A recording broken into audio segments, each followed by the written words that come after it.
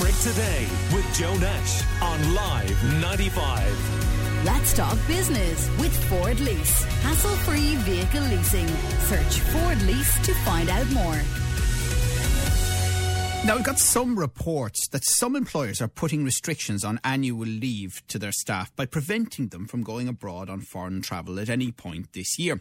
And the Irish Freedom Party claims this might be the case in large state organisations. They're encouraging people who might be in the situation to come forward. And Eddie Keane from the School of Law at the University of Limerick and Alan Hickey, Associate Director of Advisory at Global Employment Law Consultancy Peninsula, are both on the line. You're welcome. Good morning to you. Eddie, have you come across anything like this? Good morning, Joe. Not personally, no, although I have been hearing anecdotal stuff that employers are concerned about the restrictions coming in for the more countries that are coming under restriction, and that employers are a little bit concerned as to how this will pan out during the summer. Well, what about you, Alan?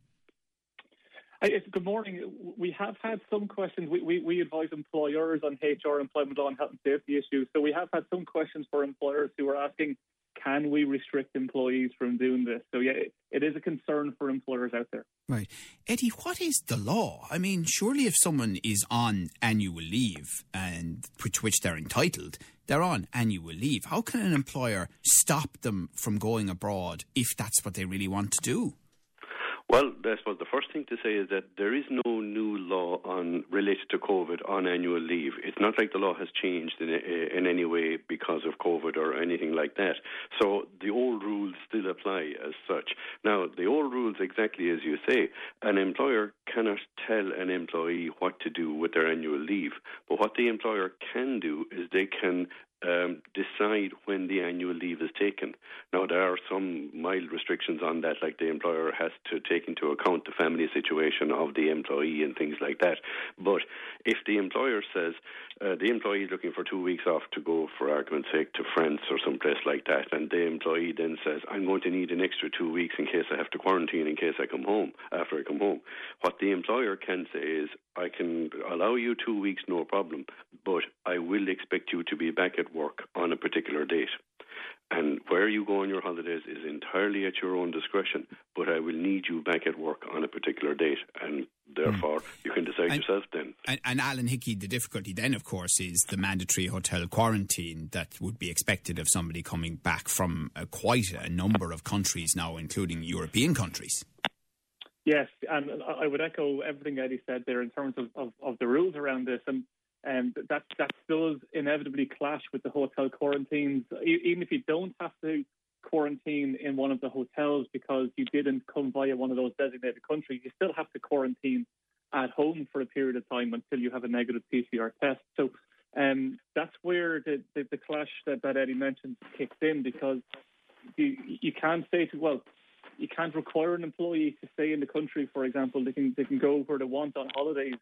But if you say to an employee, you have 2 weeks off, and on Monday in 2 weeks' time you need to be back in the office or back on site or whatever the case may be, and you're trapped in quarantine, then the employer may have cause to take disciplinary action against you, for example, because you're not presenting yourself for work. Yeah, but Eddie Keane, in a scenario, Eddie, from UL, of course, where somebody is working from home anyway, which lots of people listening to this show will be, then it gets trickier, doesn't it? I mean, unless somebody has been in mandatory quarantine in a hotel, if they've been able to come home to their normal place of residence where they've been working for an employer anyway, then the fact they've been abroad shouldn't have an impact, should it?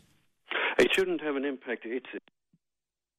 I'm sorry, there's a problem with my phone. But the idea being that if you are capable of performing your duties, then where you are performing them is not necessarily that big an issue, as long as you're adhering to the quarantine at home. If you're still carrying out your duties, then it shouldn't be an issue for the employer where you've been or what the situation is.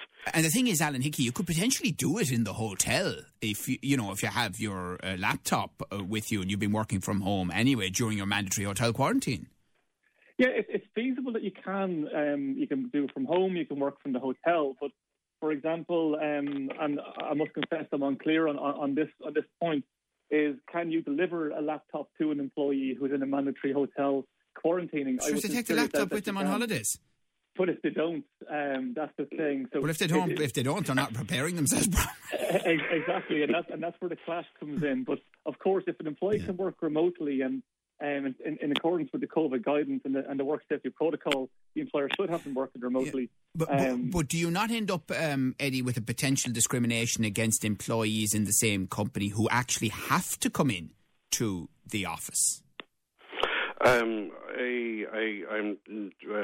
sorry. No, how do you mean exactly? On holidays. I mean, so if one person says, "Well, sure, I'm working from home anyway. I'll be in mandatory hotel quarantine. I'm going to work away tough," but the other person is told, "Well, sorry, you have to be back at work as well." Well, hang on, I have to come into the office. Well, tough. Well, it's a kind of a situation where if somebody has to come into the office anyway, irrespective of whether they've been on holidays or not, there might be some issues there. But in reality, when it comes to discrimination action, there are 9 specific grounds on which a discrimination can be taken. And if it's anything other than that, it's not going to stand up as a legal discrimination action. It might be an industrial relations issue, but it wouldn't necessarily. You can't take an action against an employer unless the reason you have been treated less favourably grounds under the Employment Equality Act. Right, I see. And Eddie, I know you were saying to Anne-Marie there that you would like to confirm that you do a huge amount of housework. Yes, and I hope my wife is listening. Yes, I do. And what about you, Alan Hickey? Are you good on the housework? Well, I give it a go, but whether I'm good at it or not, I'll leave other people to answer that question. I give it a go. Answer of the morning. That housework. I give it a go. All right. Listen, gents, thanks for your advice this morning. We appreciate it. Good to talk to both of you. Alan Hickey, Associate Director of Advisory at Global Employment Law Consultancy Peninsula, and Eddie Keane from the School of Law at the University of Limerick. Call Limerick today now on 46 19 95.